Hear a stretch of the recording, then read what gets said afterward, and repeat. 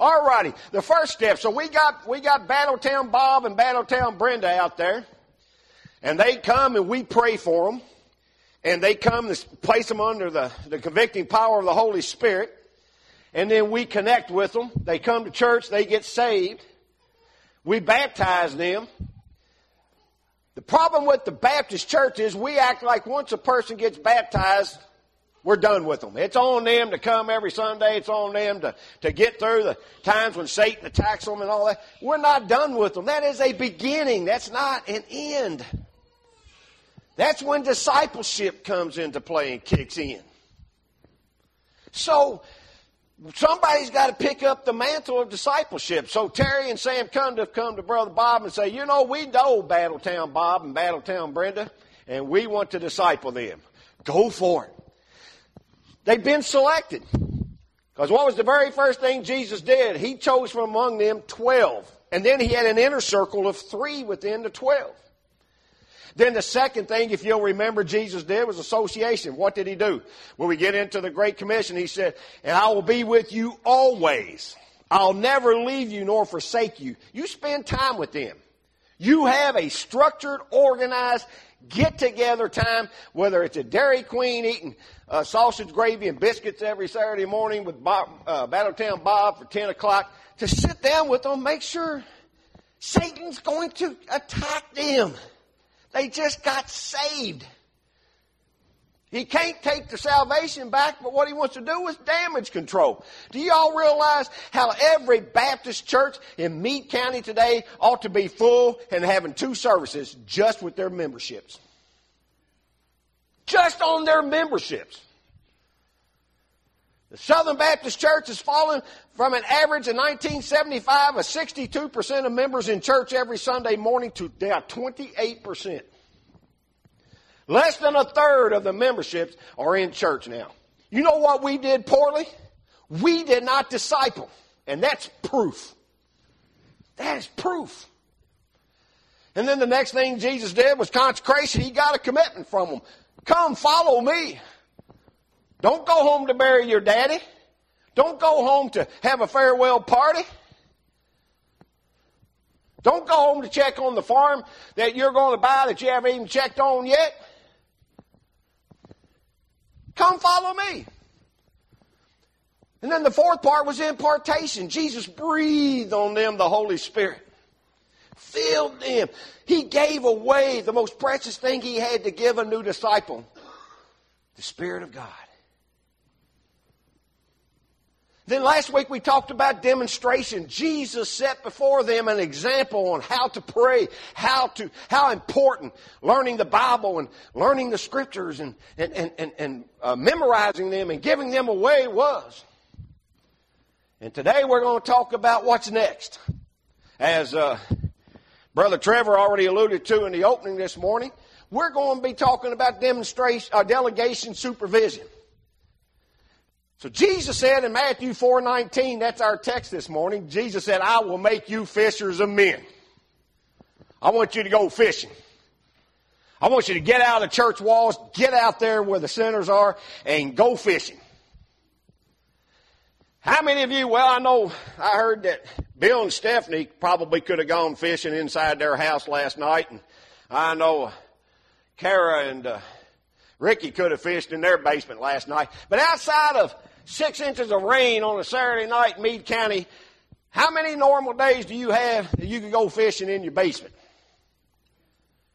How many of y'all, if you don't have a basement, can go fishing inside your house? Not your fish bowl. Do not catch your goldfish. Come on. I'm talking about real fish. I'm talking about the prize-winning catfish. You have to leave the house to go fishing, right? That's the point. You have to leave the house to go fishing. Well, guess what? In the spiritual realm, you have to leave the house to go fishing. The fish are out there. Jesus said, go. Guess what? Everybody knows the Great Commission, but Jesus also gave 3 other commissions before the Great Commission. He didn't give the Great Commission until after what? He had been risen. After he had resurrected. But he gave 3 commissions to his disciples before he even died on the cross. And in all four of the commissions Jesus gave, he used a Greek word. It's the 10th of 10 tenses in the Greek. It's called the vocative tense. Now, if I look at Robin, and I look at her and I say, Robin, go. Would you go out there and do that, please? Sounds like I'm begging, doesn't it? Would you go whenever you get time? Could you? But if I was her mama and I looked at young Robin and I said, go, what would you do? You'd go. That's the tense of verse Jesus used in his four commissions when he looked at his disciples. He didn't ask them to go. Going is not optional, church. If you choose not to go, you are in open disobedience and rebellion before Jesus Christ. He didn't ask you to go. It's not an option. It is the heartbeat and the passion of Jesus' heart. Go. You teenagers, as you are going, bring some more teenagers in. Adults, as you are going on your job and out in society at Cox's and McDonald's and Mr. Gaddy's at the Kroger gas pump, you run into people who are in church. As you are going, bring them in. But go. And then Jesus delegated to them things to do. Jesus gave his disciples jobs to do. Feed. The disciples around Jesus went out and they found the food to feed the whole disciple band before they'd have their meal. So they were assigned doing that. They were assigned, listen to the things Jesus assigned them to do. John 4:2 says he assigned them to baptize converts. Why would Jesus give the disciples the job of baptizing people? There were too many of them for him to baptize. Can you imagine on the day of Pentecost when 3,000 people got saved and baptized? Could you imagine one minister baptizing 3,000 people? It ain't getting done that day. And after about 30, I'd be worn out. Really, after about 3 really big women, I'd be wore out. I didn't say, did I say that? 3 really big men, I'd be wore out. Ralph, you're rubbing off on me, son. And he also told him, he said, go out, heal the sick, raise the dead.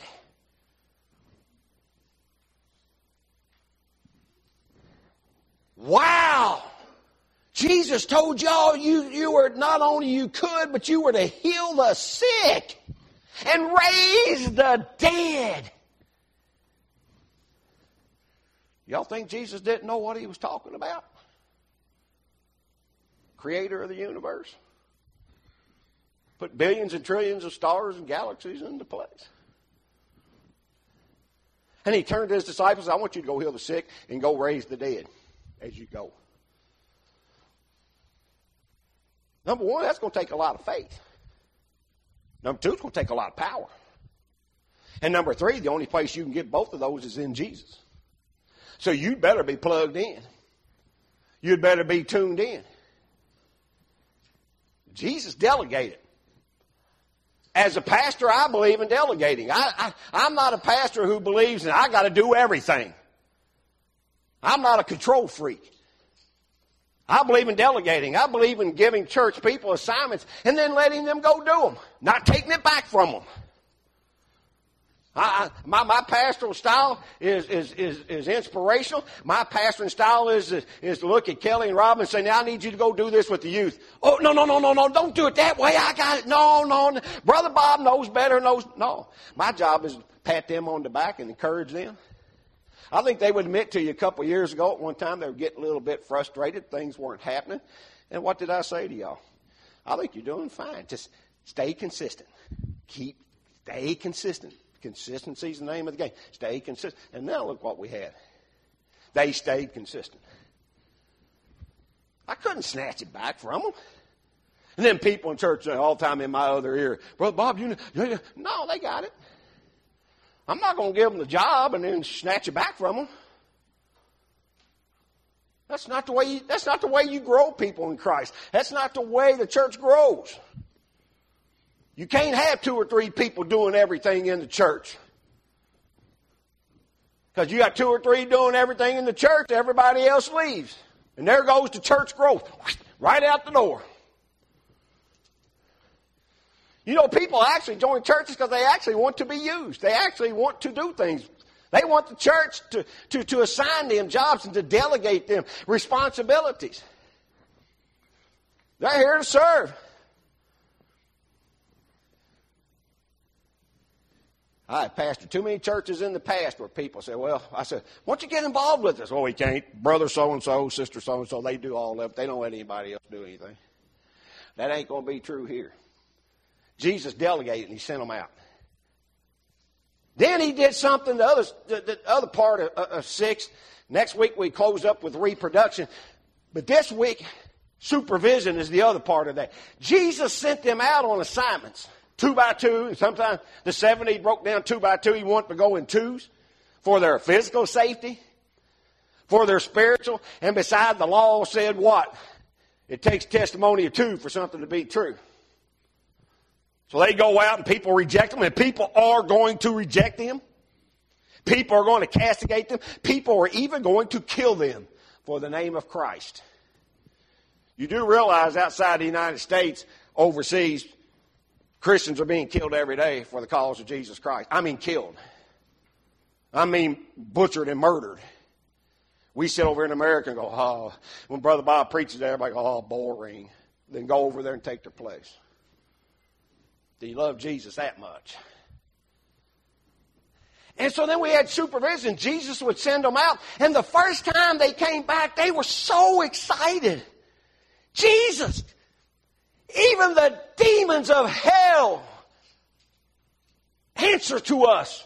When we tell them, get out of that person. We rebuke you in the name of Jesus. We exorcise demons from people. Man, we did this. We healed this sick person. We did all that. Isn't it fantastic, Jesus? And you know what Jesus looked at them and said? It is fantastic. This is what I've wanted all along. This is what I've wanted. You don't know. I'd be the happiest pastor in Meade County if somebody came in church next Sunday morning and said, Brother Bob, you ain't gonna believe what happened this week. Why? Tell me what happened. I came across a neighbor of mine, and they had cancer, and the doctors have said they have no hope whatsoever. I laid hands on them, and they were healed. You know what? I'd look at you and say, whoa, glory to God. Thank you, Jesus. Do it again.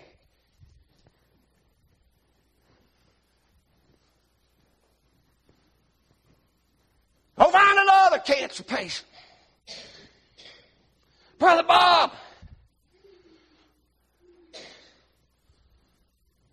this happened and that happened.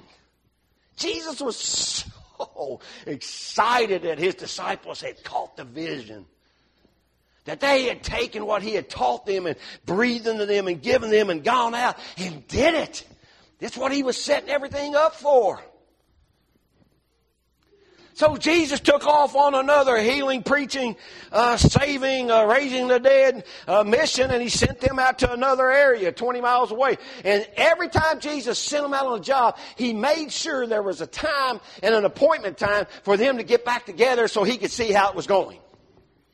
Any of y'all ever done that?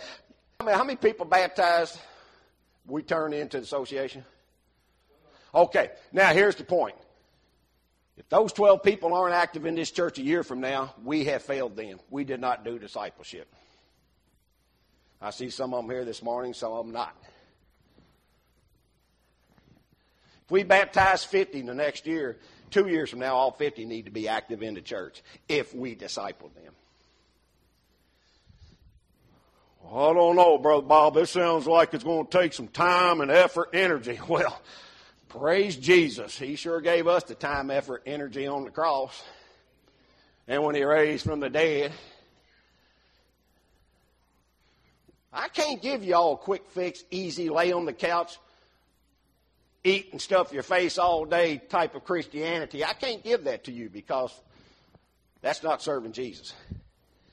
That's taking an hour or two out of your time every week to disciple somebody.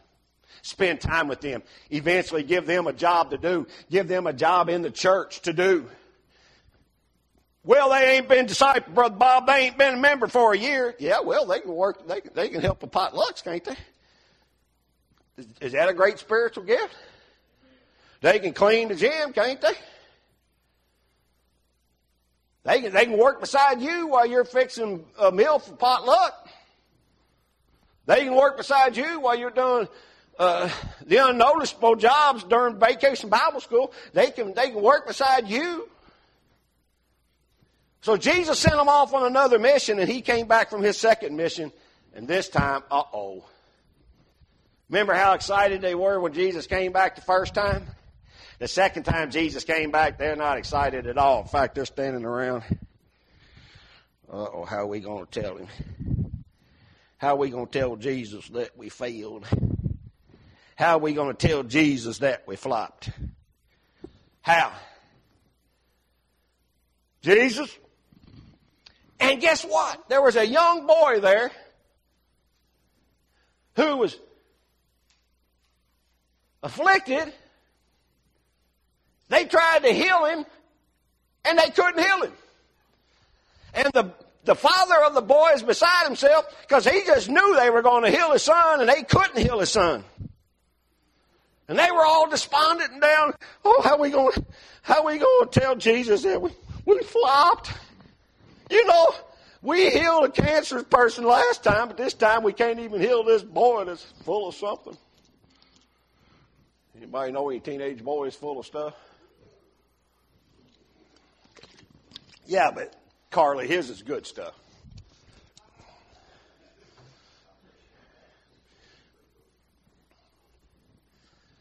Jesus looked at him and he healed the boy. Pow! Healed. And then under supervision, what did he tell his disciples? Jesus, why couldn't we do it again? Why did we fail?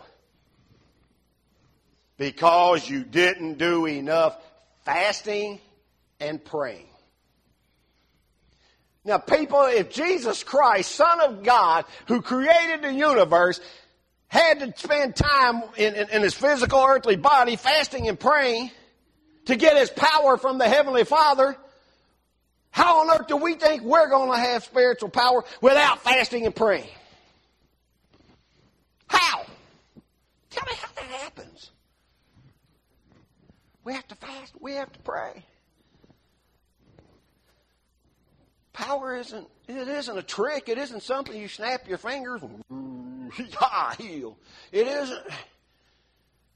That comes from fasting and prayer. It comes from fasting and prayer. You know? It reminds me of the old story of they had a big mega church, and boy, every time somebody came down that aisle, pow, man, that preacher hit them in the head, and they'd be healed and go back to the pew. Boy stood in line, he got down there, and that guy said, heal, pow, pow, hit him in the head. He went back to the back of the line, came back a second time. He came back second time, preacher said, what you doing back up here? I thought you already been down here. He said, yeah, but now I need to be healed of my headache. So, I mean, it didn't work first time. What happened? It's a two-way street, I give you that. Supervision. They're going to fail. Why are they going to fail? Why are new baby Christians in the first 6 months of their Christianity, why are they going to fail? Because they have an enemy. His name is Satan. He wants to beat them down and knock them down so they don't lead somebody else to Christ and disciple them. So he's on full attack after them. And the second thing is, they are what? They're human. People, I've been saved 47 years and I still failed Jesus at times. Be 47 years, September 25th. September 25, 1971 is the day I gave my heart to Jesus. Coming up in a couple of weeks, I'll be 47 in my spiritual life, and I still failed Jesus. Number one, you think I don't have people that I put myself in accountability to who sit down with me and say, Brother Bob, you should have done this, or maybe you should have done it that way? Sure I do. I place myself in accountability to people. People I trust. People I know who love me aren't just don't want to have a critical spirit and just try to make themselves look good by putting me down. I don't trust those people. I trust the people I know who are going to share things with me because they love me. That's why I listen to Bill. That's why I listen to Alan. That's why I listen to them. I place myself in accountability under their supervision. Purposefully. Voluntarily. I need that checkpoint. And now I place myself in accountability to my wife. I need that accountability. I do that. I do it on purpose. Keeps me straight. Keeps me on the narrow road. Supervision. So Jesus delegated. He gave them jobs to do. You know, churches, we don't do very well at that. When Southern Baptist statistics tell us that 80% of the work is done by 20% of the people and 90% of the giving is done by 10% of the people, that's not good. Those need to be reversed. Those need to be reversed. But one thing sometimes churches don't do well is they don't assimilate and take the new people and give them jobs to do. That is something me and our new deacons are going to do. We're going to come up with a plan for that. For those of you who weren't here last week, the 4 candidates for a deacon were all voted in, and as well as Jack to be ordained for the ministry. So that all 5 of them passed. So we've got, and guess what? I've got jobs for them to do right off the bat. Yeah. If you want to be ordained in 2 weeks just so you can have the title, so it look good in your obituary, put that thought out of your mind. Don't ever let it back in there. Me, Bill, and Alan, we got things for y'all to do. We got assignments to give away. We're going to work you hard and put you up wet. Yeah. You're a 1 week out of the month. I'll make you fishers of men. And then in Mark 8:17, Jesus looked at them and said, do y'all not understand yet? Sit down. Let me go over it again. That's supervision. Let me go over it again. You know, sometimes it takes Christians 3 or 4 times to get it. That's okay. It's okay.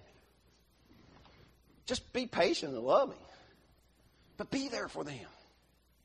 Be there for them.